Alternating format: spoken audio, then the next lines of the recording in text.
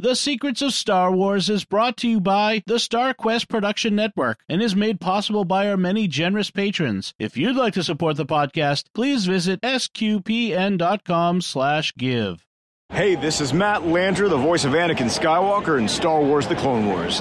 You're listening to The Secrets of Star Wars. This is where the fun begins. You're listening to The Secrets of Star Wars, episode 119. Hello there.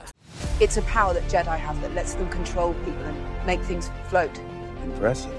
Every word in that sentence was wrong. Help me, Obi-Wan Kenobi. You're my only hope. This station is now the ultimate power in the universe. I find your lack of faith disturbing. It's against my programming to impersonate a deity. That's not how the Force works. Force is with me, and I am with the Force, and I fear nothing. Remember, the Force will be with you, always. Hi, I'm Dom Bettinelli, and I'm not Father Andrew, and you're listening to The Secrets of Star Wars, where we discuss the hidden layers and deeper meanings found in all the Star Wars movies, TV series, and more, and there is so much, much more. I'm Dom Bettinelli, and I'm joined today by Thomas Sanherho. Hey, Thomas. It's good to be here, Dom. And joining us now for the first time is Mike Dens. Hi, Mike. Well, not for the... Oh, yeah, it is my first time on Star Wars. That's right. It's the first time on Star Wars, Is it a Catholic mystery that, Dom, that you can actually be Dom and not Father at the same time? Yes. That's fantastic. It's not much of a mystery, but and also a special guest joining us is Isabella Bettinelli. That's right. My daughter Isabella is joining us. Hi, Isabella. Hi, it's great to be here. This is an unusual panel for Secrets of Star Wars. We just had Star Wars Celebration. So much news. We just had the first two episodes of Kenobi. We had to talk about it. And unfortunately, things have come up.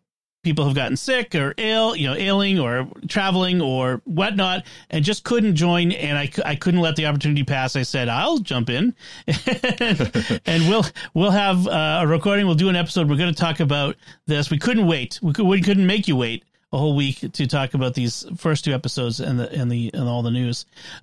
So I wanted to start with, I want to get right into it because there's so much to talk about. I wanted to start with the announcements at the Star Wars Celebration. Now, in case you aren't familiar, I think most Star Wars fans are, but in case you aren't, there's an annual event that's put on by Disney called Star Wars Celebration. It's like a big fan convention. It's often in Anaheim, California, and then in off years, it's elsewhere. This year was in Anaheim. Next year it's going to be in London on Easter weekend, which is a terrible timing for Catholic Star Wars fans. That is awful. But and they have all the stars, and then they have all the announcements. And so I wanted to go through some of the things that they announced and all the stuff that we've been expecting.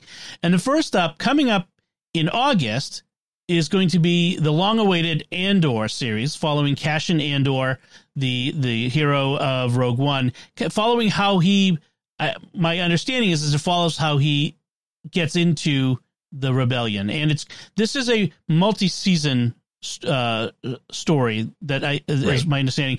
And so in our the first season, it's going to be Cassian's entry into the rebellion.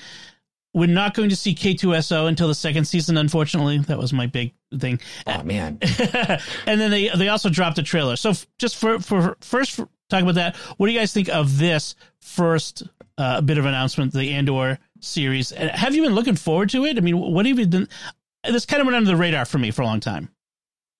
Yeah, I think it's the same for me. I've been interested to see what they're going to do with it, but at the same time, I haven't really been too focused on it because it's very, like, I love Rogue One, but yes, what got Cassian into the rebellion wasn't interesting to me. Now, I have to add the caveat to that running the RPG with the crew here, yes, and seeing Mon Mothma on screen in sort of that time period that I'm running them through, yes, I'm super excited for that because that's going to give me lots of room to kind of add some things to spice that up. Oh, good. Because I'm hoping we get more of that story because I'm kind of on tenterhooks of where it goes now. I want to find out what happens. Yes, and the trailer was pretty awesome because we had so much that was in there, including, I just have to mention the drum that the guy was playing, the big metal, almost like a table that he was banging. It was like a bell, which reminded me a lot of, there's an Orthodox log with a hammer and log thing that I've seen in one particular Eastern Orthodox monastery. And it can remind me a lot of that. But Mike, how about you? What did you think of the Andor announcement and/or the trailer? That was not a pun. Sorry. I like anything Empire era. I'm very curious of what the Empire looked like. I think that growing up with the being 6-7 years old when Episode 4 first came out and everything, the mysteriousness of where the Empire came from and how Palpatine came into power and all those things and how they've been answered in different ways. So anything that has like stormtroopers and the Empire's lurking is just very nostalgic and very fascinating to me. Okay. How about you, Isabella? What did you think of the trailer? It looked like it's going to be a lot more of a grittier show than some of them.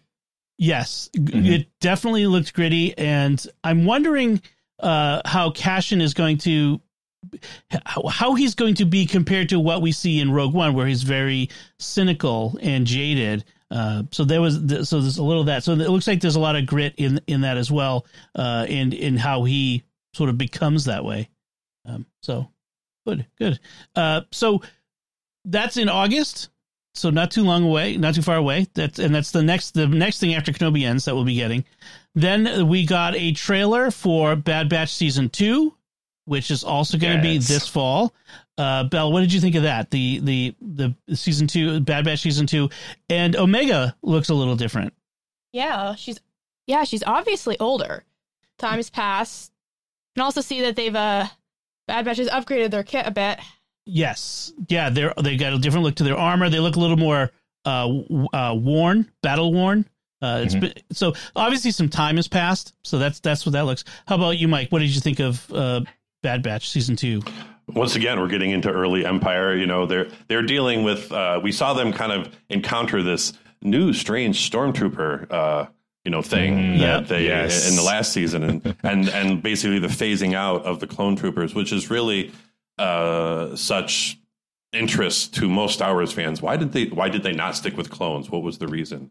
And then you started to see the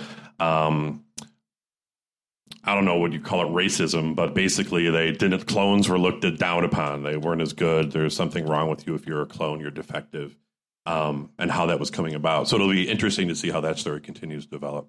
Right. Thomas? Yeah, and then I like in this one, being a fan of the video games, that it looks like the Republic Commandos are going to make a much stronger appearance in this one, because there's a whole scene.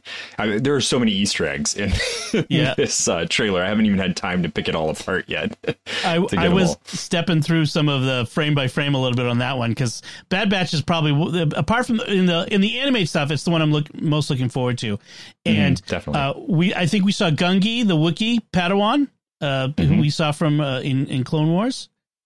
We also saw the Emperor making some kind of announcement. Yeah, I'm wondering if he's going to announce the phasing out of the clones in favor of the Empire. In favor of the Stormtroopers. Yes, that could be it. That could be a big one too, because and then that raises the question: what's Crosshair's story arc going to be? Is he ever going to get redeemed? And is he coming back? And then there's the whole unresolved the mountain that they were at, where the cloning sort of stuff was going on, and is that connected to what's going on in the Mandoverse and Grogu? And there's a lot that needs to be. And I noticed that a lot of what they showed in this trailer, they tend to take stuff from just a couple of episodes, most of it, so they're not giving too much away. Yeah, it didn't look like they were definitely playing their cards close to their chest on this one. And even though there is so much in the trailer, just looking at the trailer, you have to pause almost every other frame, like you were saying, go frame by frame to figure out all the stuff that you're seeing. Yep. Another one, this was an unexpected drop, was something called Tales of the Jedi. Bella, you were telling me about this. What is the format that they're going to be doing with this one? Yeah, so they're going to be doing like short arcs of about 3 episodes dedicated to each Jedi. So each story is about a particular Jedi, their early life, how they came to be where they are when they enter the main story. Interesting. Yeah, so we learned that we're going to have the story of Ahsoka, how she became a Jedi, and then we're going to have Dooku, so we're going to get light and dark. And we're going to get Qui-Gon as both Padawan and Knight. And I read that Liam Neeson and his son are playing Qui-Gon at different ages. Oh, so, that's cool. That's really cool. Yes. You can't replace that voice. No. Well, Aslan lives. I know I'm jumping ahead here a little bit, but yes. I'm itching to see him in Kenobi. I'm like, it's gotta happen. And they did that a couple times. Yeah. Yes, I could feel that coming. I feel it coming in the Force. You anticipate exactly disturbance. Yeah, there's a bit of disturbance in the Force. So that's coming this fall, and it's only going to be 2 stories this time. So it's going to be just 6 episodes of 2 different Jedi. And there was a description of it. I think Filoni called it, they're like tone poems in style. So I thought that was cool. Interesting. Yeah. This is probably the announcement I'm most looking forward to. Mm-hmm. Yeah. Then one that a lot of people are looking forward to is Mandalorian Season 3, February 2023. We got some hints. We're going back to Mandalore. Bo-Katan's going to be back, of course. We're going to get everybody's back. Everybody's coming back. You just assume everybody's going to be there that you expect to be there. Boba, Fett, and Fennec Shand and the whole gang. In fact, they showed a trailer at Celebration, but they haven't released it yet. And some of the descriptions said we see Greef Karga, so it should be very interesting. I'm intrigued at a couple of things on this one. I'm wondering how they're going to handle the Cara Dune issue and just writing her out. I'm also wondering how much they're going to be able to get away from people needing to see Boba Fett before going into this, because they've been trying to say Boba Fett wasn't Mandalorian season 2.5, but it was Mandalorian season 2.5. You know, right. It really was. How are you going to explain, Grogu not being with Luke if you hadn't watched it? Yeah. I mean, I suppose you could do it in a couple lines of dialogue, but yeah. How about you, Mike? What did you think of Mando season 3? The announcement. What are you looking forward to? I'm looking forward to it. I mean, I'm all Grogu. I mean, I'm not going to try to pretend to be cool and I'm really looking to see what kind of ship he might build to get next, or something crazy. I really, enjoy that. I want to see the child. I want to see the child. Just show me the child. Yeah. But there's different things that I'm curious to see how he learns with the Darksaber, progresses, and how he goes. I mean, he's obviously in 2.5, shifted from being a bounty hunter, big time. He's more of a, the one man A team. You have a problem? You need someone that can help? You want to barter? So exactly. So that, but just to see, how his story goes, I love his story. I very much, enjoy his style. He's like Clint Eastwood in a Boba Fett costume. It's just fun. He is the man with no name. So, or no face in this case. So we got Mando season 3. I'm trying to. I know we got to rush through this because we got to get to Kenobi, but there's one more series that we can spend a few minutes on, which is the Ahsoka series, which has started filming. It will come out in 2023 and has been described as the return of Star Wars Rebels. Yes. We know that Sabine is in it. What we've been told is, and again, this is another one that got stuff shown at Celebration that they didn't release to the public. But what we've heard is that Hera is in it. Chopper is in it. The Ghost will be in it, which is awesome. And that Ezra is in it. That they showed that mural from the end of the series with Ezra standing in front of it with his back to the camera. So, what do you think, Bella? I think it's going to be awesome, and I'm definitely looking forward to it a ton. Yes, because these are some of your favorite characters of all. I find a lot of them as role models, right? Especially Sabine. Yes, I'm so excited that she's coming to live action. Nice. Very nice. Yeah. What we don't know is the story, what it's going to be. I mean, it's going to be the return of Ezra. Lots of speculation. We had the mention of Thrawn in the Mando season 2. So is it going to be about Thrawn? And then I saw some people saying that they think that Thrawn will be played by Jason Isaacs. which would be an interesting choice. I'm not sure why you wouldn't have Mads Mikkelsen. Is it Mads or his brother? I can never keep straight which is which. Lars. I think. I don't remember which one it is. I think Mads played Galen Erso, and whichever Mikkelsen brother did the voice of Thrawn in the animated. That's what a lot of people have assumed, but some people have said Jason Isaacs, which would be an interesting choice since Jason Isaacs was the Inquisitor in Rebels. Right. So kind of a funny, would be a funny switch. I just don't feel like that's going to happen. I'm holding so out hope. Quiet about it. I'm like, yeah. I'm really impressed that they've been as quiet with it. No one's addressing the Thrawn in the room, right? That's right. So, and again, we're going to get that in 2023, probably later in 2023, not early. They're going to give us some space between that and Mandalorian season 3, I think. Do you have any? I mean, this may be way too early to speculate. I'm very used to Thrawn in the novels that I listen to, because they're so great to listen to the audiobooks, and where he's more of a hero. He's and then you have the Thrawn in Rebels, who's definitely not.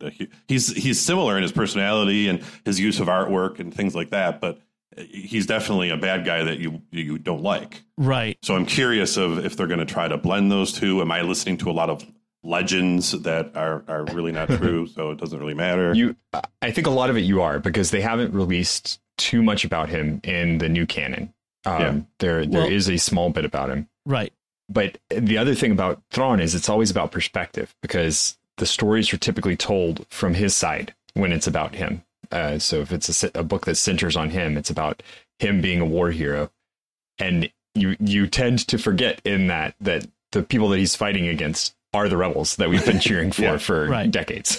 Right. It's very interesting in that perspective how they do that. In the newer Thrawn novels that Timothy Zahn wrote in the last few years, he's very much the hero of those books. But those also take place before all the time being spent in the Empire, and so that's going to change him. That 20 some odd years or whatever it was that he was in the Empire, and so that's the big tension for me.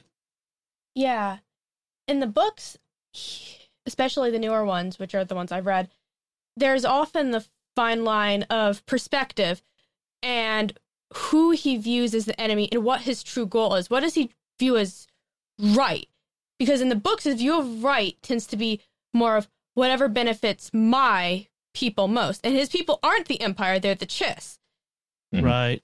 So if whatever's happening in the Ahsoka series is about benefiting the Chiss, especially given that the Empire is gone, that could change things a lot. Yeah. So just to round out the announcements, they said that there will be a volume 2 of Star Wars Visions, the anime series.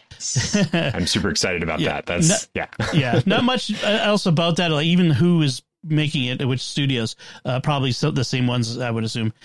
They announced a new series called Star Wars Skeleton Crew, which also is coming in 2023, starring Jude Law, but featuring kids. So it's aimed at a slightly younger audience than the adult series. Well, I'd be careful there, because apparently they're not. They're featuring child actors, but the series itself is still in that older tone, the tone that we've had for Mandalorian. Okay. And that was one of the things that they announced. I actually watched the announcement for this one because I wanted to make sure that I understood what was going on with it. And they were saying that while it does feature the kids as actors, it is still very much an adult show and might even actually push some boundaries past what we've seen in Star Wars already. Oh, okay. When they say kids, maybe they mean like teens and that sort of stuff then. It's supposed to be 10-year-olds, but I think what they're doing is trying to take it. What it sounded like is they're trying to take the concept of the Ewok movies, but making it not teddy bears, right? So, there are some parts of that movie that are really scary, where they're dealing with the monsters and the giant that they have to go and face. Remember. And so I think they're trying to pull more of that in and give this sense of these 10-year-old kids lost in this really scary world that they have to kind of grow up through. That sounds a lot like Stranger Things then, I think that might be where they're going. In an adult situation. Oh, okay. Then the other one that's definitely for kids is Young Jedi Adventures. And they said is aimed at pre-K and early grade school and set in the High Republic. So And that's all the announcements I saw. So some notable things that are missing, right? Thomas, yep. you no mentioned movies. in our Slack group, no movies. They had announced movies in the past. They had mentioned that Taika Waititi was developing one. They mentioned that there's a Rogue Squadron being developed by Patty Jenkins, but no mention of any of those, which was interesting. Yeah.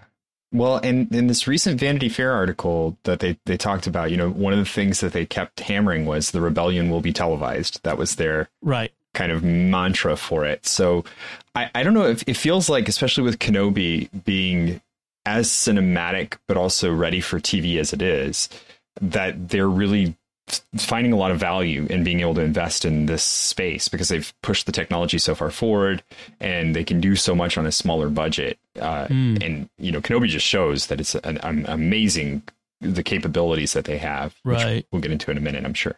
Yes. Yeah. Any other thoughts on these announcements, Mike or Isabella? Nope.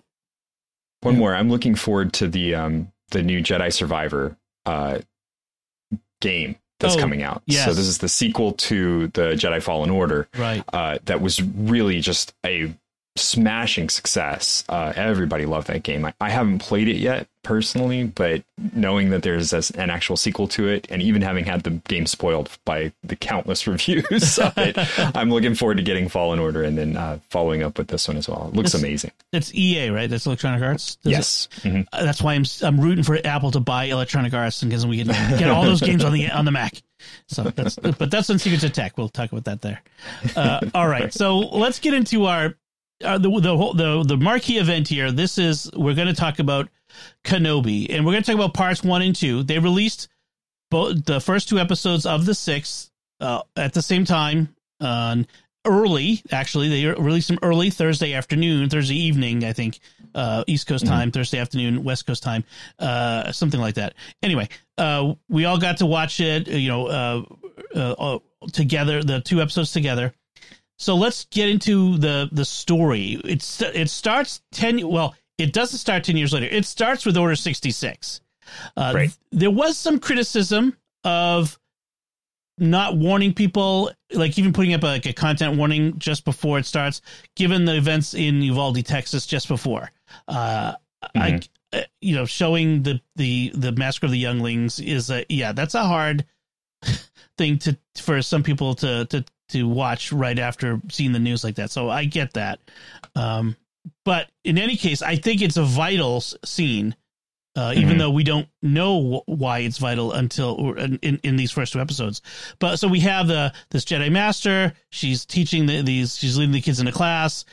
Clone troopers come in, start shooting, and then eventually the Master and the other Jedi Knights are cut down, and just the younglings are left and trying to figure out what to do. What did you think of this scene, and what do you think is going on here? Because I have my thoughts. I think there's been a lot of speculation about it, which is good because it's an impactful scene to open with, and so it's got to mean something, which I think we'll talk about as we go through. But my thoughts on the scene too. First off, it feels like the thing you get at the beginning of a Star Wars ride, which is not a criticism. It's actually great because you feel like you are being drawn very much into the story by watching this. So it's almost like that first segment of one of the the Rebellion ride or the ride that they have that you ride on. Rise of Resistance. That's one. So it feels like that drawing in, which was excellent, and the choreography for this Jedi, completely different from anything we've seen for other Jedi, and it was perfect. I loved the way that she fought. The way that she was deflecting the bolts by actually being aggressive with throwing them back was awesome. It felt so tactile and very much like what I would like a Jedi's fight scene to be like.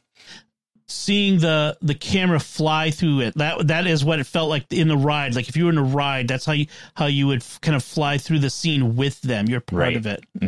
What did you think, Mike? I have some strange observations. One of the things that I recently watched on YouTube is, and I don't know if any of you guys saw it, was the ineptitude of stormtroopers shooting being explained by the Force. Okay. That the Force was with Han, Luke, and Leia and Chewbacca on the Death Star, which is really like a big part of where the stormtroopers get their bad shooting, because they were down hallways and they couldn't seem to hit anything. And these two clone troopers come in and they got like 10 kids and the Jedi, and they just shoot like perfectly right through them, 2-3 shots until she like opens up her lightsaber and starts flicking. I'm like, wow, that was just, I mean, that terrible was amazing. I was like, yeah, it was so hard not to hit anything. And that was just one of the first things. It's like, oh, it's already started. Like they can't, but at the same time, they're in the Jedi temple. At the very least, you might think that some of it was the Force that was with a particular certain Jedis, like this one, where she lasted a certain amount of time with everyone shooting at her like that. Right. She even seemed to take out one more clone trooper after she got hit once. Right. With her fatal wound. So it was really amazing, because that saved those younglings to run down the hallway. So yeah, I was clueless. I was kind of enthralled with everything, so I had no idea or no thoughts on what does this mean? Who are those kids? I'll wait for you guys. I have ideas only because I've seen some things. Yeah. But I'm curious to what you guys have to say about it. Belle, what did you think? Well, I think it really helps set the scene and convey, again, if it might have faded, the exact horror of what happened. Right. The horror and trauma that Obi-Wan experienced.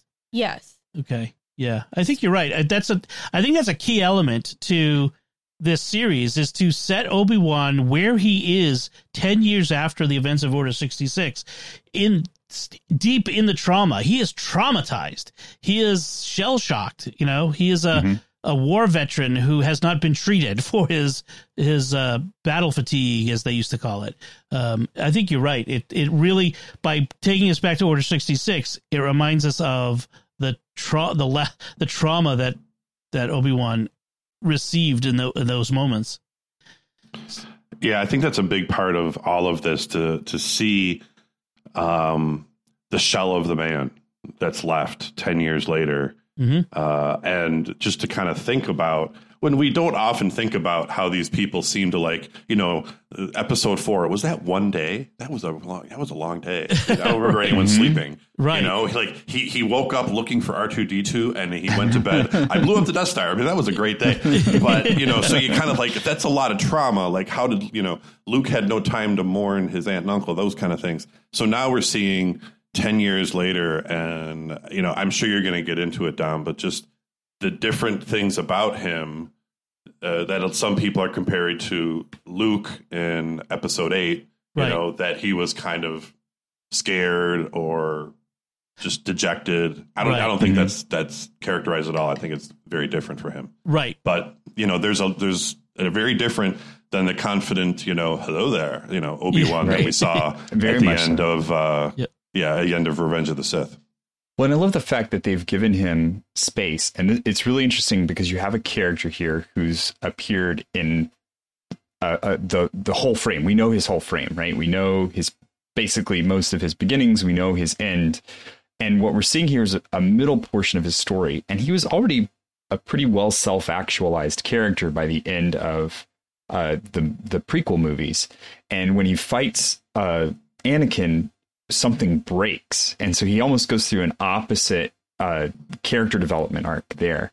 And so now what we're seeing is the arc that he's going to go through to bring us to the wise master in the hero's story that Luke has. And we see him at the beginning of that journey, and it's very clear that he's a different person than either of the two versions of him that we've seen so far. And Ewan McGregor does such a good job of conveying that on screen, and of, there's a lot of internal references just to remind us that he looks worn down or broken, but it's clear from the acting and from the way that he's presented that he's not the same guy that he was or will become. And the way they structure the early part of this story, where we have him going through the routine, the drudgery, we see him do the same things in his day at the meat packing plants in the middle of the sands of Tatooine, and with him taking a piece of meat and folding it up and putting it, it's the same drudgery every day. And that's become his life. He went from being Jedi Master Obi-Wan Kenobi in the temple on Coruscant to guy on the Outer Rim, just making his way earning his pennies and just keeping his head down, and how far the mighty have fallen. I'm really surprised they didn't call it Ben Kenobi. I think that would have been a really way to say this is a different man. This is the story of Ben Kenobi.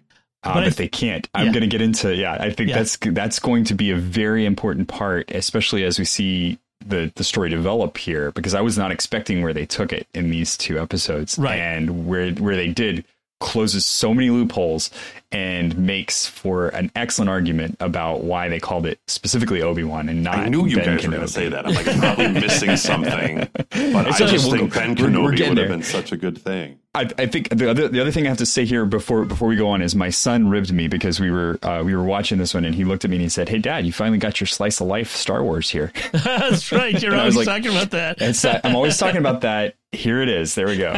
That's good. And we have to keep in mind too that Yoda sent him with Luke.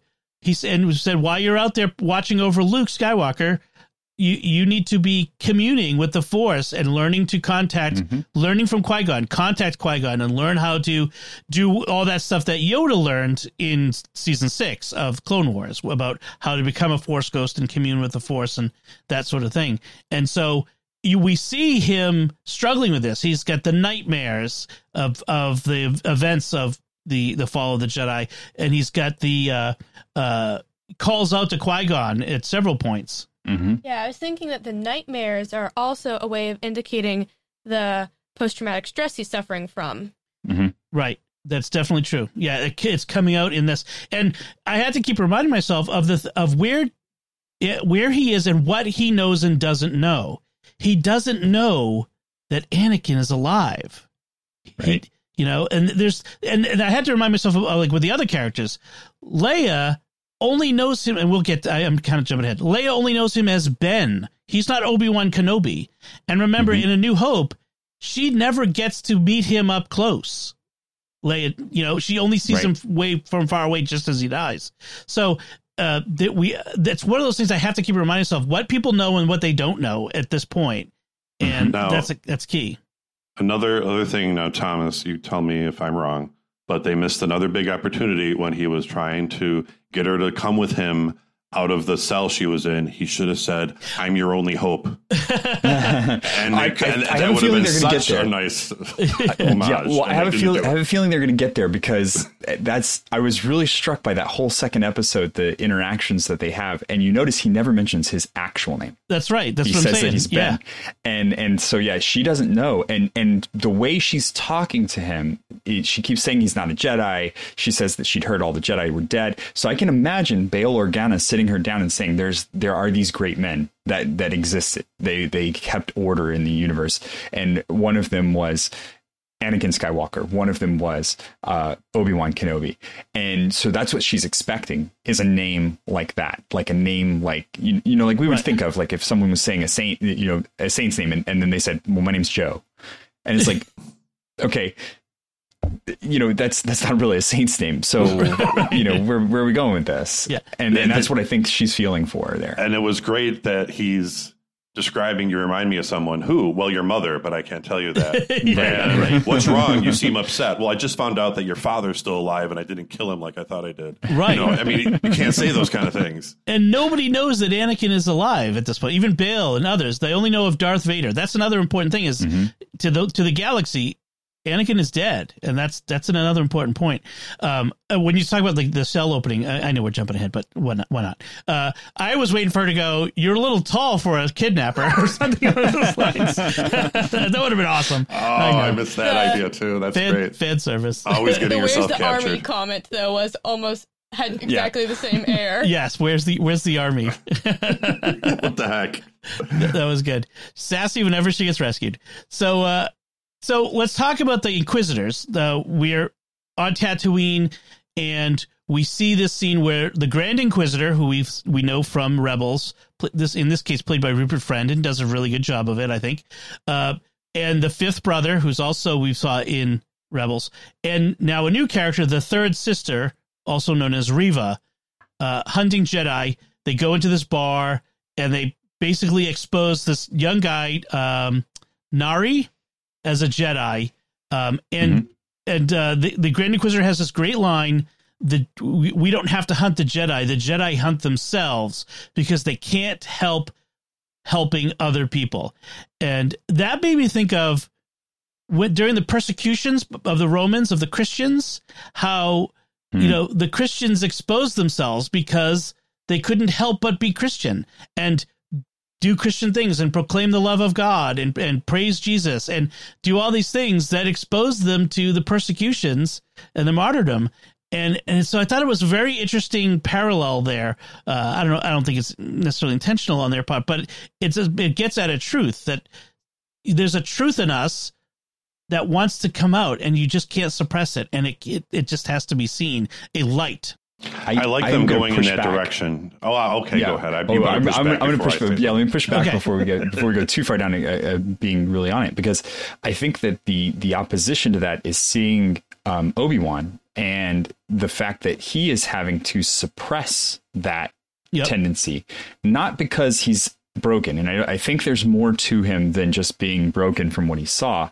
It's that his responsibility is to keep Luke and Leia safe. And that's his entire mission at this point. And so what you see with the Jedi is actually an interesting problem of an idealist that no longer has an ideal to serve. And they can't keep themselves from helping because they have this ideal that that things are wrong and I'm going to fix them. Whereas, and that's where I feel like it differs from the early Christians, because Kenobi's response is for a person. It's for helping a person. And so he's suppressing his desire to help, his desire to fix things, his desire to see the world the right place, because he has this other purpose that he needs to focus on. And I was really struck by that watching this, that Nari is, he can't help himself. He has to try and, he's got this savior complex, right? Where he has to try and fix the world. Whereas Kenobi is doing the opposite, but not because he's fearful, more out of a sense of needing to keep anyone from knowing about Anakin's children. I'll see your pushback and I'll add to it, which is, even in the early Christians, there were some who had to go out and be the martyrs, but there were obviously many people who stayed home and took care of their families and didn't deny Christ, but they were not called to martyrdom. But you're right. I think Nari has a savior complex in that case. I mean, we see him kind of jumping out there like that. So he's Obi-Wan's playing the long game, like there's more going on here than just the right here and the now. He did seem fearful in a sense of the way he was talking to Nari, like, bury your lightsaber. It's over. We lost, so he wasn't really explaining much. I think he just wanted the kid to, simmer down and not get himself killed and not get him caught either. Right. But it's also a common, it's a common trope, like we'll lure out Superman by getting Lois Lane. It's something that they do because the good guys are going to have to come out if you're going to do something like that. Right. Thus, we have, the Reva. Alias Ben Kenobi with the glasses, so no one can recognize. No, he didn't wear glasses. But he's got to be different, so no one can recognize that he's really Obi-Wan. So we have this conflict in the Inquisitors between Reva and the Grand Inquisitor.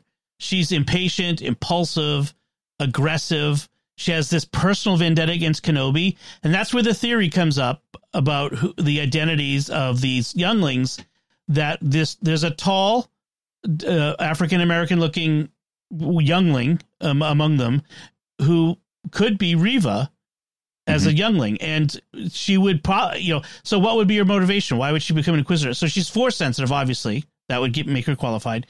And maybe just anger at Obi-Wan for abandoning the younglings, for training Anakin to betray them, you're his master and you let him do this, or whatever it would be. But I think that's my theory. And I know a lot of people it's not a unique theory. I know a lot of people have come up with it, but what do you guys think of this idea that I think she's gone. I think she's a step further. I think she wants revenge against Anakin. And she knows he's Darth Vader. And so she knows that, because she's shown that she's willing to use someone as bait. And I think that's what she wants, is an audience with Vader, so that she can get what is due her. That's the way she responds when she's asked what she's doing, is that she can get her due. And she wants a chance to take on Vader herself. Oh, interesting. I bet that's where this is going to go. I'm pretty certain. Grand Inquisitor also refers to her as having come from the bottom of the gutter. So perhaps she did escape the temple and ended up in the streets. Yeah. Yeah. That would track. Yeah. I like the idea that her revenge isn't against Kenobi. He's just a tool to get to, because she says, I want what I'm due. And yeah. And the Grand Inquisitor thinks it's all just about getting, power and, getting the raise and promotion from the boss.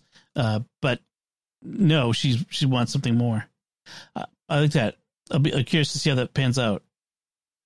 So we see Obi-Wan watching over Luke. We only see Luke from afar, and I have a feeling that's it we're going to get of Luke in this series. I think this is going to be about Leia, which it answers that interesting question: is how is Obi-Wan going to do his job in this series without revealing himself to Luke? That's because he's not going to be working with Luke. He's going to be helping Leia. But he does send Luke a toy, which is that little Skyhopper. Was it the? It's a T-16. It might be a T-16, but it's the fighter that he's playing with in A New Hope when he's sitting there in the garage while. So he gets it to Luke eventually. Yeah. So he does eventually get it back.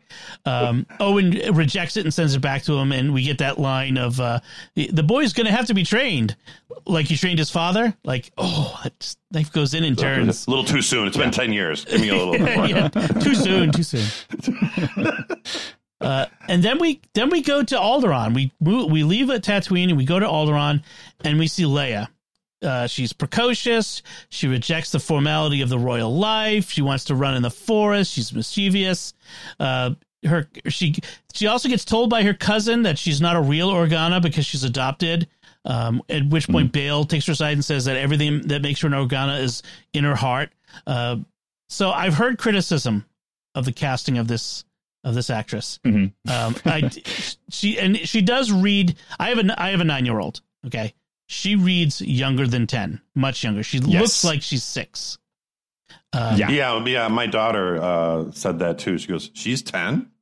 Now, the reality is the actress was 9 when they filmed it last year. So she's just a small kid. She's just, to be fair, Leia's small. Yeah, Leia's short.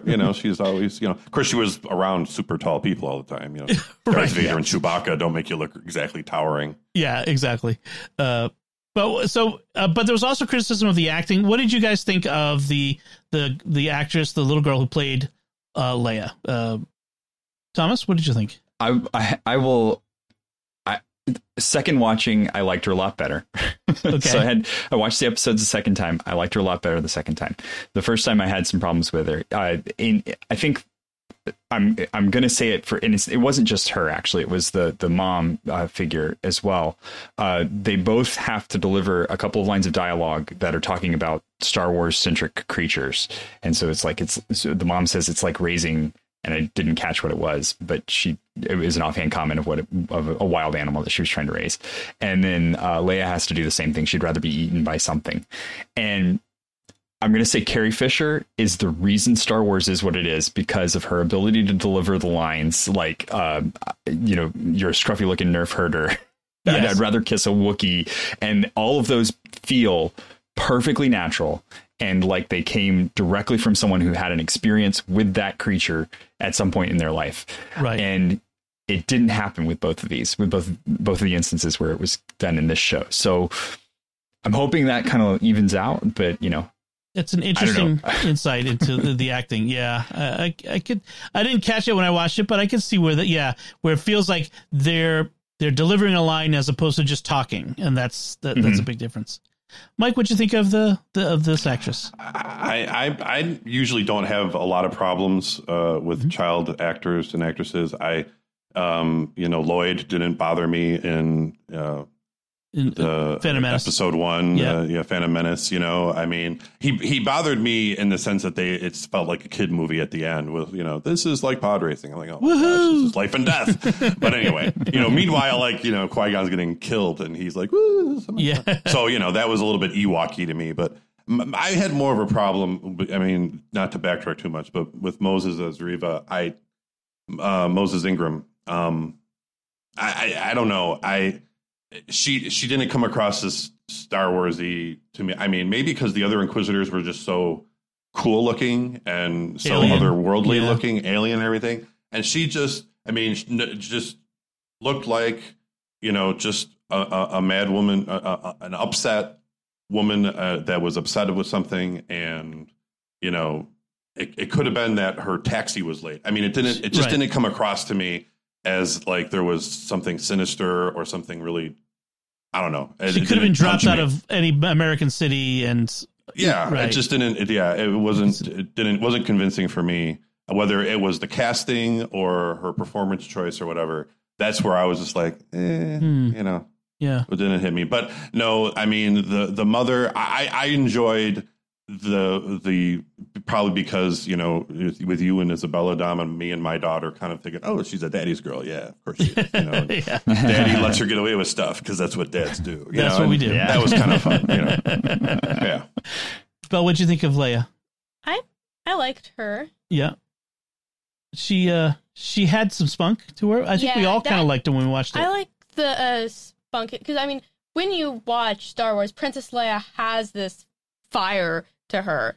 Mm-hmm. Yeah. Even when she's like got the older dignity and control, but the fire is much more evident because she hasn't learned to control it and keep up the royal face. I think that's actually the one good thing they did was, at least whether it's in the writing or the directing or even just in the actress, is they did imbue her with some of that fire, and it wasn't like over the top, too obvious, but there you could see the roots of Leia's fiery spirit in her. So I enjoyed her comeback to her cousin, regardless of how she knew that stuff or there's my question. The Force, is she using the Force? Yeah. Because we see like that there's a few instances where she does that, like just very insightful thing. Yeah. So. She does seem wise beyond her years in different ways and situational things and stuff. And that was, I thought, just really cool. I really didn't know if she was just going to run off and cry, and instead she just like. So there was some criticism of this because it's like, well, Leia in the trilogy never showed any Force powers, so why would she? It's been established that kids have Force sensitivities and intuitions young that, if not developed, fade in adulthood. That can be regained if they try, if they train, but they fade as they grow. So you could see that that's how they end up finding younglings for the temple in the first place. So I could see that. And I wouldn't agree with she had no. I mean, I think hearing Luke in the end of Empire was a Force thing, and it wasn't just because they were related, and we didn't even know that at the time, but that she had some Force sensitivity. So yeah. Hey, with no promises, she convinced Han to stay with the rebellion. That's right. People don't give her enough credit for that. Yeah, that's because it wasn't Luke that told him we really, it was kind of her sideways comment of like, oh, well, you're just going to run off and do your own thing because that's the way you are. Right. That really nettled him into coming back. That could have been a Force intuition insight. Yeah. Mm-hmm. So you will undo these binders and drop your gun. So Leia is kidnapped by mercenaries. We always say bounty hunters. That's the generic bad guy in Star Wars, but there's some kind of bad guys hired by Reva to be taken to another planet as bait for Obi-Wan. Not because he knows, or maybe she does, but where the implication is that she doesn't know that Leia is Anakin's daughter, but that it's Bail Organa's daughter, and Kenobi was close to Bail Organa and will come out of hiding to help him. But maybe if what you're saying is true, maybe she does have an inkling who Leia really is. That might be possible. It wasn't apparent, but it was interesting as I was watching it. I'm thinking, why doesn't she make it easier to find her if he's trying to draw her out? But at the same time, she had to be careful of, I need it to be a Jedi that has to do this. So it has to be hard enough to need a Jedi, but easy enough that he definitely will be lured. Right. Like where he hides her. Obviously, she was not in the room that he thought she would be in, but still, to draw him out, because you don't want just anybody, like, you don't want to just like make a ransom and meet us here and this is where she'll be. then anybody might come, but hard enough that he would have to contact that only a Jedi could do Kenobi. it. Yeah, I need Kenobi for this because he'll be able to find her. Right. So that's what he does. Bail Organa, he calls Kenobi to get his help. Kenobi refuses over the phone.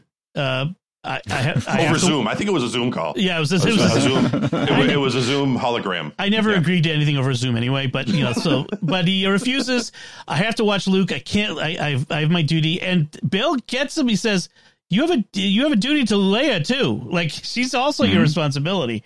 At which point I'd be like, "Well, what was Yoda? It's his responsibility too. I'm not the only one." Anyway, but was it his duty or was it fear or trauma that kept him from agreeing to go? Combination, I'd say. Yeah. I feel like it was more like the latter, but with like he's telling himself that it is his duty because he wouldn't realize that it's fear or trauma. Right. He wants to believe that it's his duty that is keeping him there. I mean, one of the things that you could argue is that his presence is just as dangerous to Luke as him not being there. Yeah. Because he's so afraid of being discovered, and then they'll link it all to, wait a minute, Anakin Skywalker had a family or whatever. Well, but so there's that. There is the elephant in the room, which is the problem that George Lucas created, which is Luke Skywalker is living on Tatooine, where Anakin Skywalker is from and was born around the time that Padme was pregnant. Like it's just, if you were to write this now, you would never have him called Anakin Skywalker. He'd be Anakin something else, or you'd change the names to hide him better. But like, why didn't they change Luke's last name? Lars. Yeah. Luke Lars. Right. Little alliteration. Just like Leia Organa. So, but we have the story that was written, and that's what we have to deal with. Let's all, bow to it and move on. Just well, but I don't know that anybody really knows who Luke is. Like, it's not right. I mean, I guess his friends have to eventually, but by that time they're hoping that it's just blown over, or maybe it's a common enough name on Tatooine that that's the other thing. Maybe Skywalker's like Smith. Everybody's named Skywalker. So when Luke refuses on the Zoom call, Bail comes to Tatooine personally, which is a big deal because Alderaan is in the core worlds. Tatooine is way out in the booties, and he's got it. So he's coming all that way, and that's what I forget now. Does Kenobi agree before or after he sees the body of Nari, the Jedi that he'd sent away? I assume he agrees before. I think it was after. I remember as I was watching it, Maria and I were going, okay, what's going to happen? What is it? What is he going to see? What's going to happen that will make him decide? And he digs up the lightsabers and takes off. And I think it was when he saw the young Jedi hanging Nari in the, which was interestingly enough looked like he had a parachute accident rather than being hung, but he was supported by the crossbeam bridge thing there. Yeah, the crossbeam. Yeah. Disney is not showing people hanging by a noose. That's for sure. So that's the thing that I think pushes him over the edge. He goes into the desert to dig up his lightsaber. I knew I left it around here somewhere. Like that was Jedi powers. I mean, that was about the only Jedi powers he showed. Like, how did he find the lightsaber? Maybe. I don't know. Unless he had some sort of tracking system in there, I guess. You can do it by landmarks. Like if you line up a couple of landmarks and you've got a lot of sand. Yeah. It is. Well, I don't think it's force powers because I don't think he uses the force. He doesn't use the force at all until that moment. I think in fact, when he's shooting the blasters in the next episode, when all the things he does without the force until that moment. And I want to talk more about it, why perhaps, and the consequences when we get there. But he does dig up the lightsaber, books passage off planet, and then goes on board with a lightsaber swinging from his hip. Well, no, wait. I'm even before that. Let's move back a little bit, okay? Yeah. You don't want to look like a Jedi. So what do? You throw on a brown robe with a hood. Yes. Nobody else is wearing hoods. Just Obi-Wan Kenobi.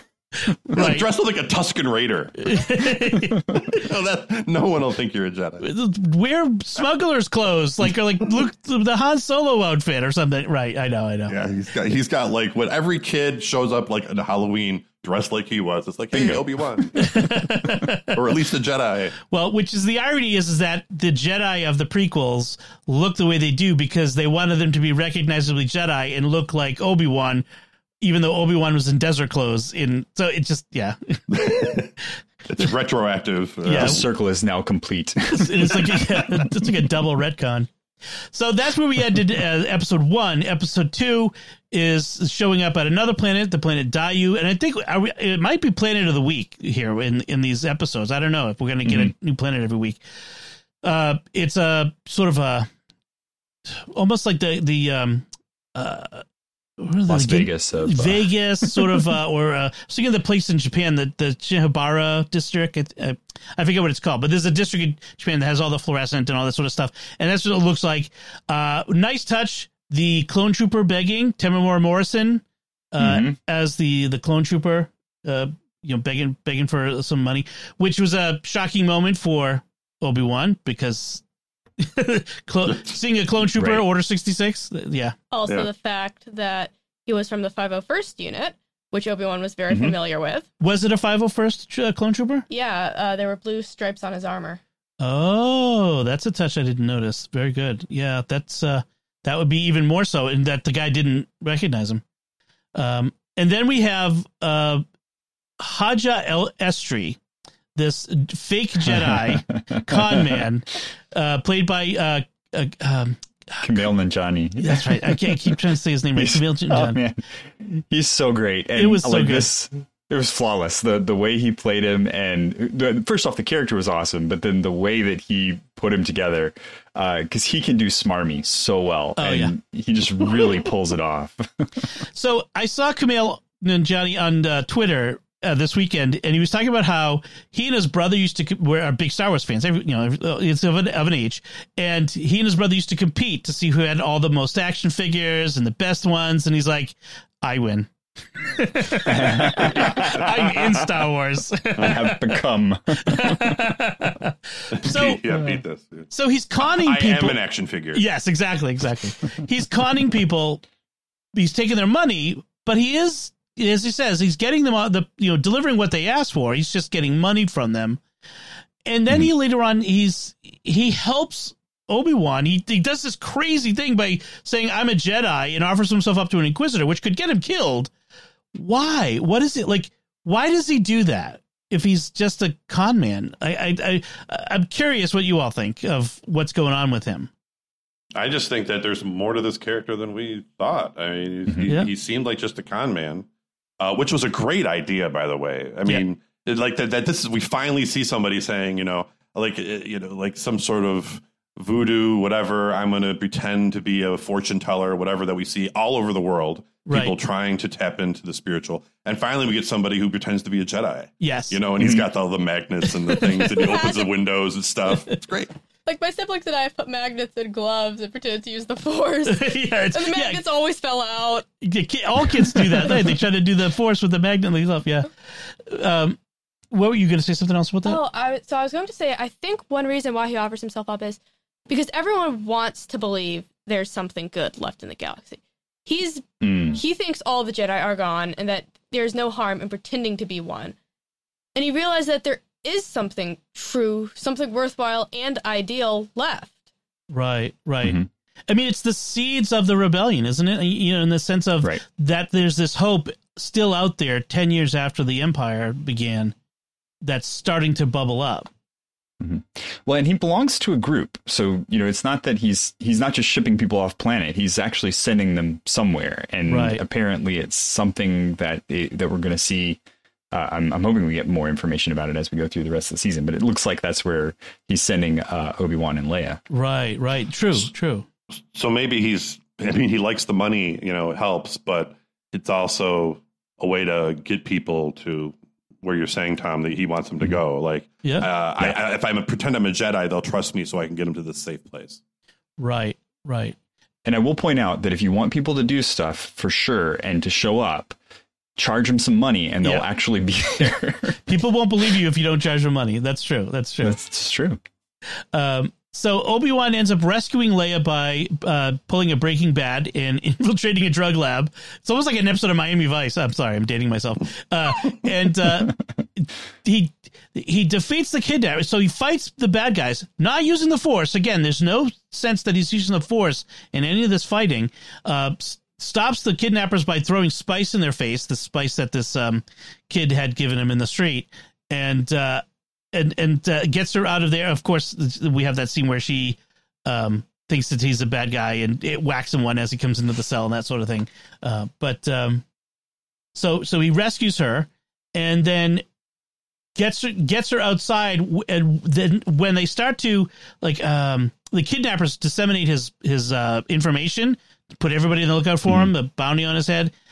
Leia sees this and realizes that she was bait for Kenobi. And for some reason, this makes her distrust him and run away from him. I thought that was kind of odd.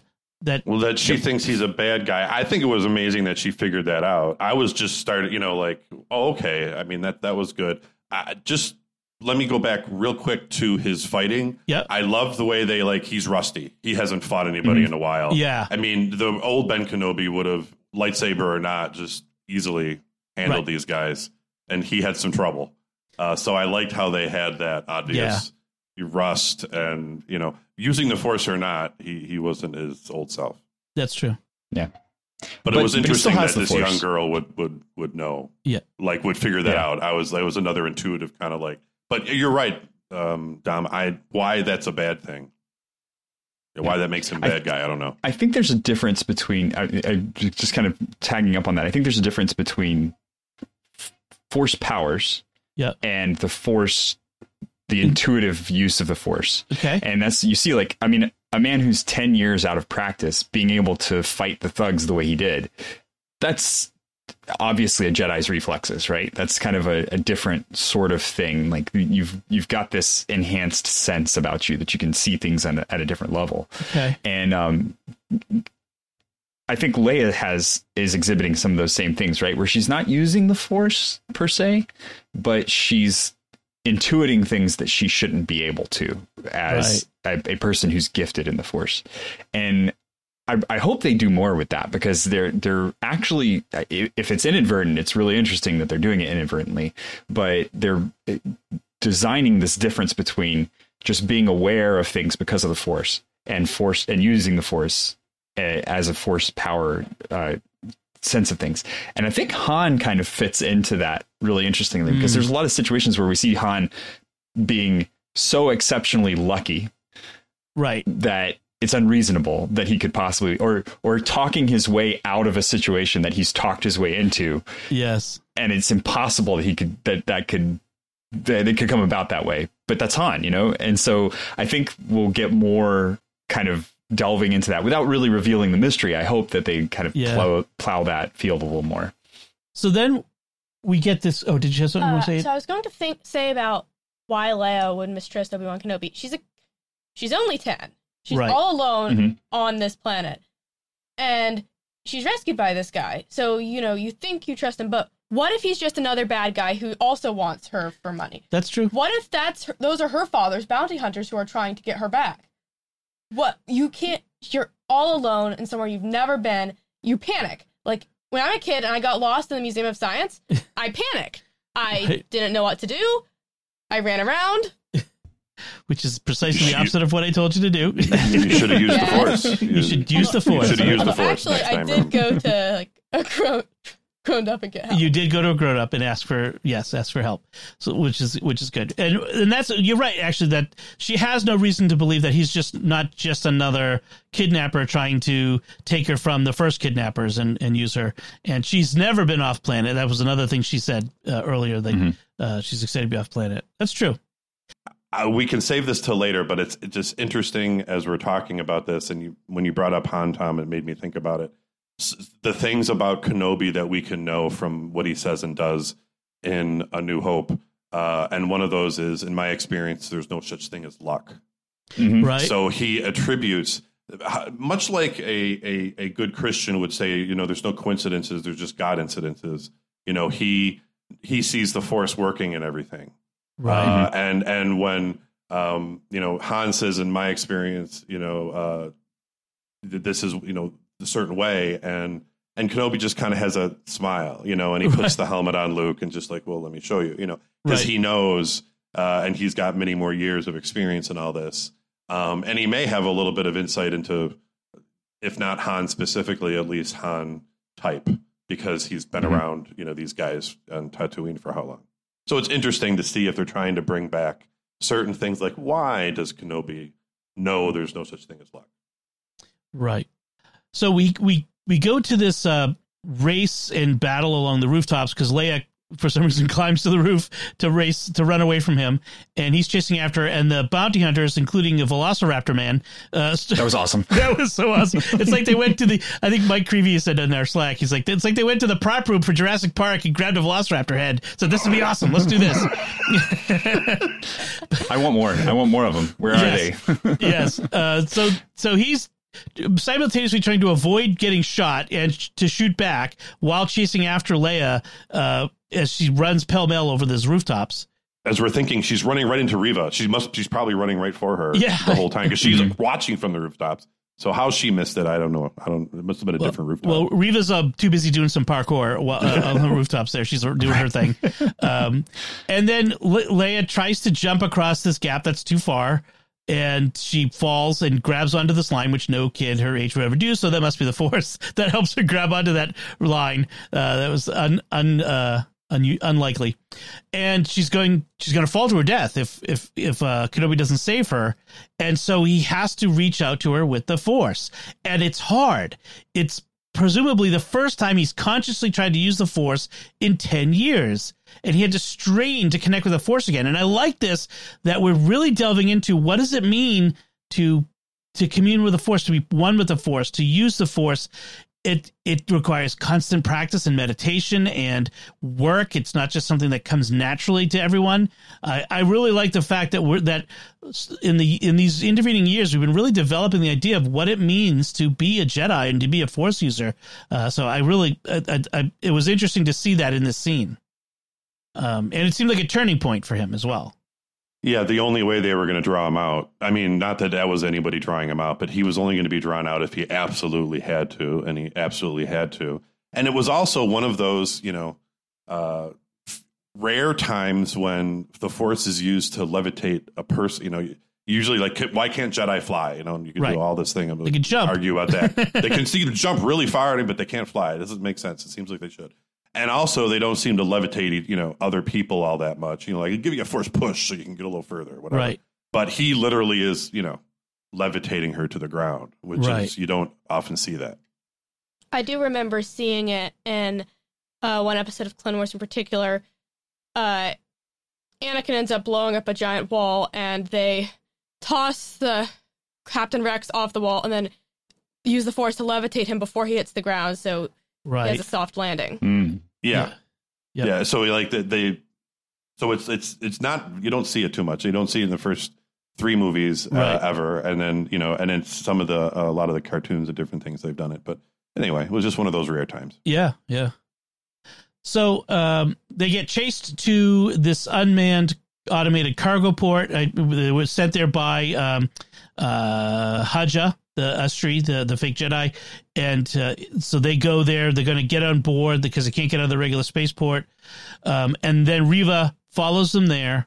And she tells Kenobi, while she's stalking him among the cargo in the room, she tells him Anakin is alive, which shocks him. And he realizes, and at this point, for some reason, he realizes Anakin is Darth Vader. Something reveals this to him, that they're one and the same. Well, he already heard the name in the temple. Well, he knows who Darth Vader is, but now he's connecting Darth Vader and Anakin, that they are the same person. And I think that happens here at this moment. Are we sure? I mean, does he not know that he's calling himself Vader when they fight? Is that not revealed to him? On Mustafar? No? Mustafar, he never. Okay, I didn't. I don't remember one way or the other that he calls himself that. So, but that was really a nice moment for Star Wars fans. Obi-Wan finding out that Anakin didn't die and is still alive, and that he's Darth Vader. Getting to see that I know what kind of pressure that was on Ewan McGregor. Okay, now this is a moment. This is a gut-wrenching, huge moment. We're gonna really close up on you. Are you ready? Yeah, to have that come out. And he did great. I mean, he's an excellent actor. Yeah. And I have to say that it was a really interesting scene because they did build the tension very well. And I love Reva's lightsaber, the noise that it's making. And I'm super hyped to see that they're using those FX lightsabers to their full potential, because that's what she was walking around with, was like an actual real blade that lights up and it kind of has the noise inside of it. And it changes the way the actors interact with them. And watching her do that was really cool. Added a lot of that tension. Like she was ready to use something that was really in her hand. Yeah, it changed all. That's the great thing about when they're making these new shows, whether it's they're in the volume with the projection of this of what is the world, or they're using these props that feel and look like the real thing. I think it does change how they act. And if they'd had this for the prequels would have been a whole different thing. I mean, a lot of that wooden acting and wooden delivery was the green screens and the fakeness of it all. I mean, it just couldn't be helped. So plus the dialogue, but so the Grand Inquisitor shows up and stops Reva again. Like, how many times has she had Kenobi in her grasp, and he literally, by stopping her, lets Kenobi escape? It's kind of a fascinating thing. And he basically assumes she's jockeying for power. She's trying to get his job, basically. And she sabers him through the middle. Now, he can't be dead, because we see him in Rebels. I'm not dead yet. I'm feeling better. I think I'll go for a walk. He's only mostly dead. He's only mostly dead. What have you got to live for? Sorry, Darth Vader. Yeah, too many. Too many movie references. Too many movie. Yeah, there's a lot of it. So just a flesh wound. So that was very wild that we get this. It was unexpected. I think literally nobody expected that to happen. Nobody, especially him. Nobody expects the Pierce Inquisition. Sorry, they're literally Inquisitors. How can you help that? Yes. All right. Sorry. I'm done. So. But even while she's doing that, it lets Kenobi get onto the cargo ship, and you have this close up of him saying Anakin. And at that moment, we switch to the bacta tank and Vader waking up in the tank, and then the breathing. Oh my gosh, there could not be a better way for an episode to end. Now, do you get the sense that Anakin heard him? Is that what we're supposed to? That was I thought. Like it was like a force connection, and he woke up. Yes, he heard Kenobi say his name. I think he sensed Kenobi thinking of him, like making that connection. I mean, Kenobi's or calling out to him. Yeah. I think so. What do you guys think? Bella, do you think that was? Yeah, I think it's quite possible. Yeah. I mean, in Clone Wars, at moments of great distress, sometimes there was a connection. Yeah. It's a brother, right? You're my brother, right? That's true. Mm-hmm. Yep. So, and that's where it ends. But so, that was Hayden Christensen. He got credited in the end of the episode. He showed his partially masked, beat up face. I don't think they're done with him yet, though. No. That wasn't all of it. I have a feeling it's coming. Yeah, and I want to talk more about that in a sec. Any last thoughts on the episode before I want to get to talking about some of the critiques and some of what we think's coming. But thoughts on the episode, Thomas? So I have two really big things that I was struck by. First off, the diversity of the background characters was incredible. I absolutely love the fact that this felt like an alien star system. Right. You had all sorts of really crazy, weird stuff that didn't have a story. It didn't need a story. And that's the way the original was. That was what was so great about the original. And I think we lost some of that with the prequels, where everybody kind of had their groups that they were with. And so there weren't these just like random guys showing up that weren't part of some greater group of, some race of aliens that was part of the galaxy. So I really love that. And then the other thing that I thought was really cool was I was really struck by the fact that the Inquisitors are named some numeral and a daughter or a son. And I'm wondering how much of that is, and I would love to, I hope they explore this, how much of that is Vader's naming of the Inquisition. Right. And he names them because he doesn't have his child. Because he doesn't know that they were twins, but he doesn't have his children. And so he's replacing them with these others that he's pulled in. Right. They're as his surrogate children. They're his children. They are brothers and sisters. They're kind of a family, which Anakin really never had. He never really had a family. It's interesting to think about. Yeah. I was going to mention the Inquisitors. I really liked the costume design. The design of Reva was something I had floating in my mind for an Inquisitor character of a similar design. So when I saw that on screen, I was like, that's my design. I knew that that would work. It's got vaguely Vader overtones to it, doesn't it? You know, the Inquisitor outfits. Yeah, definitely. The one critique that I know what they were trying to do. I couldn't help but think of the Eternals when I saw them first exit the ship, and they're all standing very far apart in this kind of like formation. Right. Like, we're here. Ta-da! You know, and I was just like, it wasn't natural enough. You know, I mean, I think if you would have just kind of like kept moving instead of like standing there for the awe moment, that was a little bit too forced for me. And the wide berth of the three of them kind of in that, I just thought that would, you know, it didn't work. But I love them otherwise. I mean, they're one of my favorite things. I remember them, you know, from Clone Wars and Rebels and whatever they were in. I apologize for getting things mixed up in my head. But, you know, their round sabers on the back, you know, all of them having those. And I really did enjoy them. But I just thought that grand entrance fell flat for me. We did get to see the Grand Inquisitor's rotating saber, which we remember from Rebels. That was as he struck down Flea. yes. I remember the characters in Rebels commenting on the lightsabers a great many times. Right. Mike, did you have any other final thoughts on these episodes before we move on to critiques? Okay. That was it. Bella, any other final thoughts we didn't cover? There was a new background Inquisitor, the fourth sister. Right. The fourth sister. She looks cool. Yeah, she does look cool. And I'm guessing we're going to see more of the Inquisitors as we go. So some critiques of the episodes, just that people have brought up, that maybe the jittery camera movement was a little much at some times. Oh my gosh.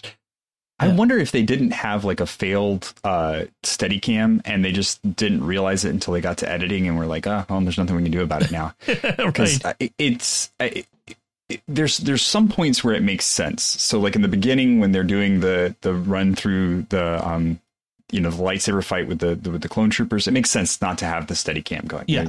We feel shaky. We feel like we're there. But then there were a couple of other times where it was like, it was supposed to be a first person perspective, but it was shot over the shoulder and it was moving, and it was just really jarring to me. Like, it really took me out of watching what was happening. And I was like trying to watch why the screen was jiggling around the whole time. Right. So there was that one.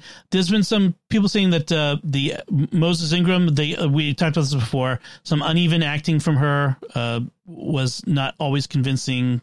And then I mentioned that. Yeah.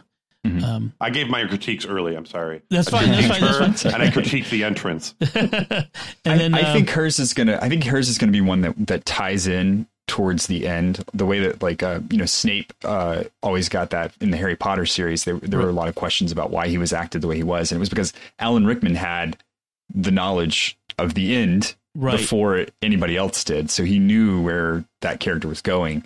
And I think I'm hoping we might have something similar here, where she knows where that character's going and what that character's aim is better than we do. I hope based on what you were saying before, I really hope that's what's going on.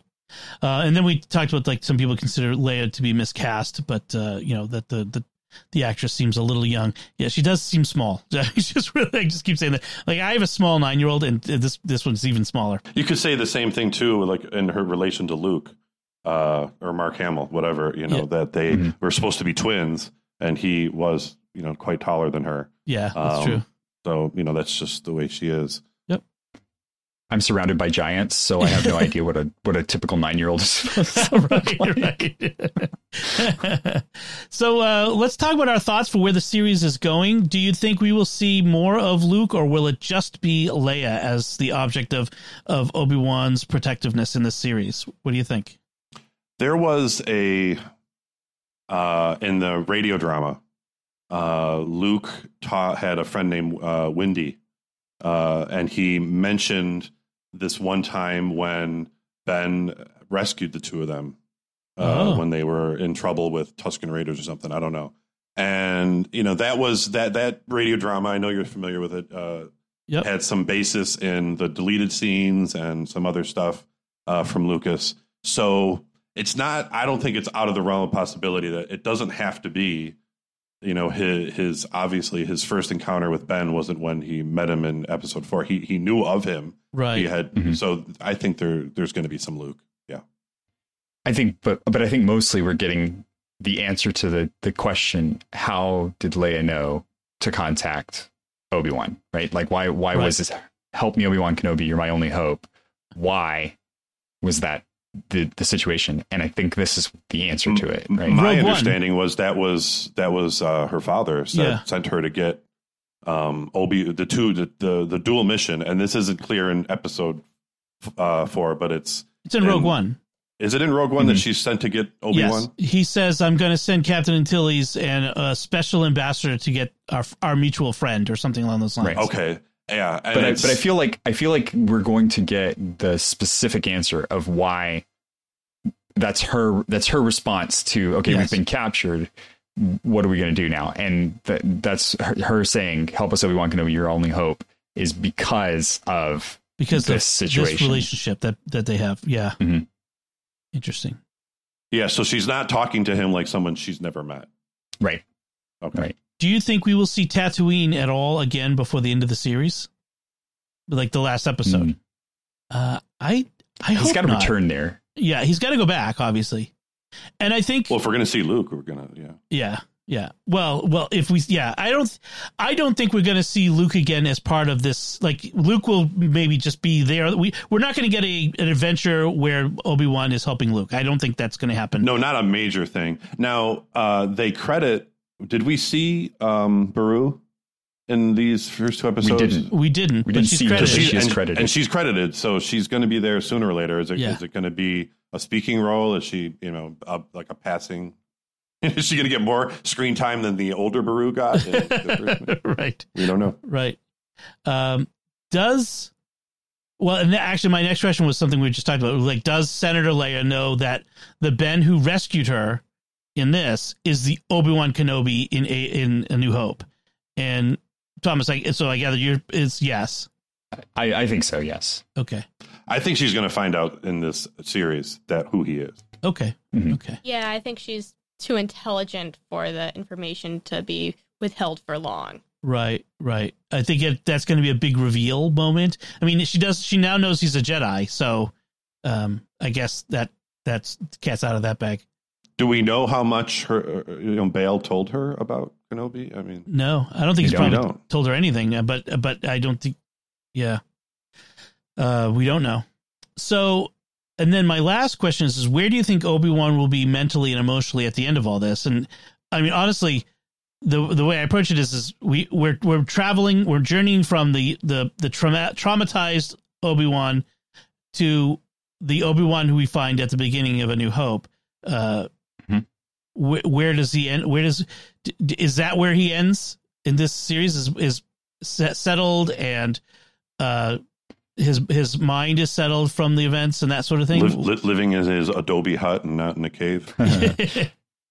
He has to be ready for Maul, because the next time we see him is in Rebels, and it's that encounter with Maul. Another thought I had relating to when he refuses to help the Jedi earlier in the episode is that when he meets Ezra on Tatooine, he helps Ezra and sends him on his way, whereas here he doesn't help him.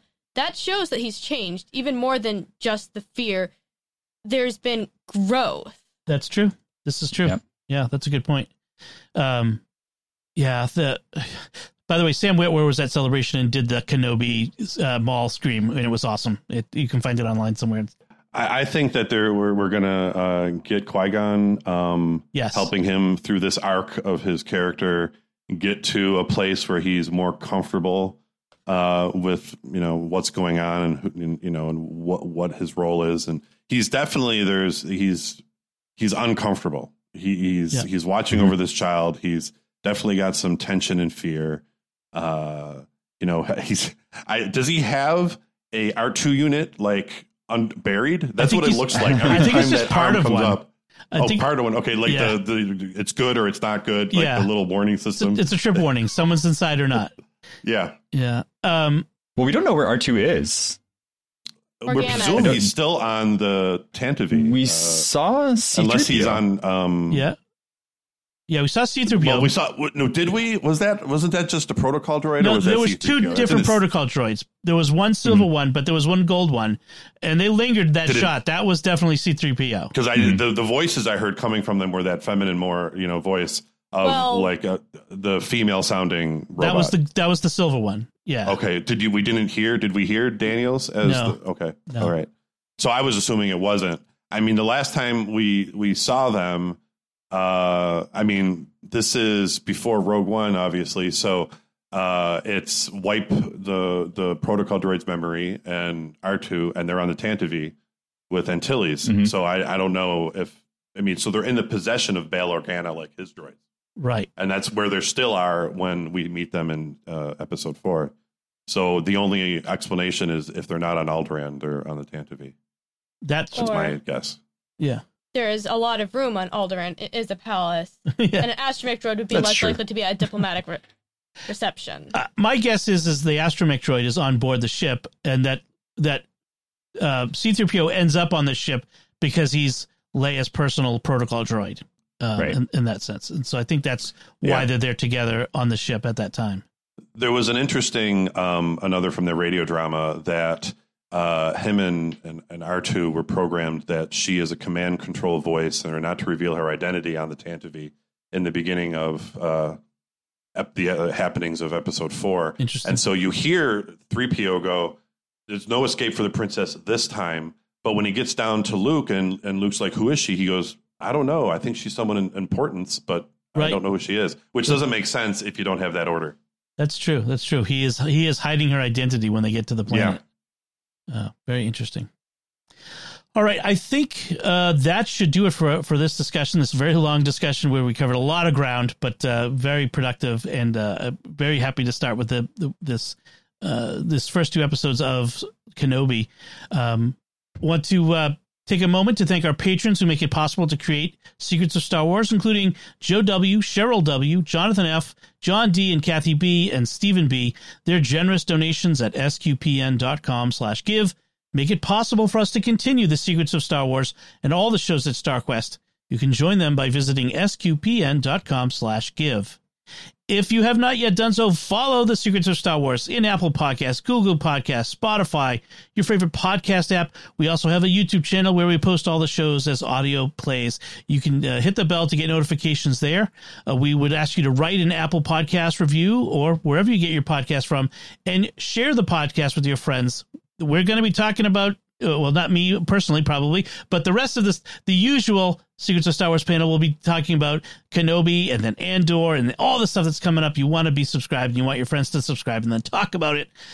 You can get your very own Secrets of Star Wars t-shirt or phone case or all kinds of merch by visiting sqpn.com/merch. Be the cool guy on your block who's got a Secrets of Star Wars shirt. All the cool guys. Indeed. I need one. Yes, you do need one, Val. They're not that easy to get, but if you go to the thing. Yes, you can only get them at sqpn.com/merch. So we would love to hear from you. What did you think of the first 2 episodes of Kenobi and all those announcements at Celebration? You can let us know by commenting on the show at sqpn.com, our Facebook page, facebook.com/StarQuestMedia. Send an email to starwars@sqpn.com, or visit the brand new StarQuest Discord community, which has been going awesome, at sqpn.com/Discord. And then, of course, we'll be back next time and we'll be discussing the next new episode of Kenobi. Until then, Thomas Sanderhill, thank you for joining me and sharing the secrets of Star Wars. It's been excellent. Mike Dents, thank you as well. And thank you to all the panelists who couldn't do it, so my dream came true to be on an episode of Secrets of Star Wars. That's awesome. And Isabella, thank you as well. It was my pleasure. And once again, I'm Dom Bettinelli. Thank you for listening to the Secrets of Star Wars on StarQuest. And remember, this is where the fun begins.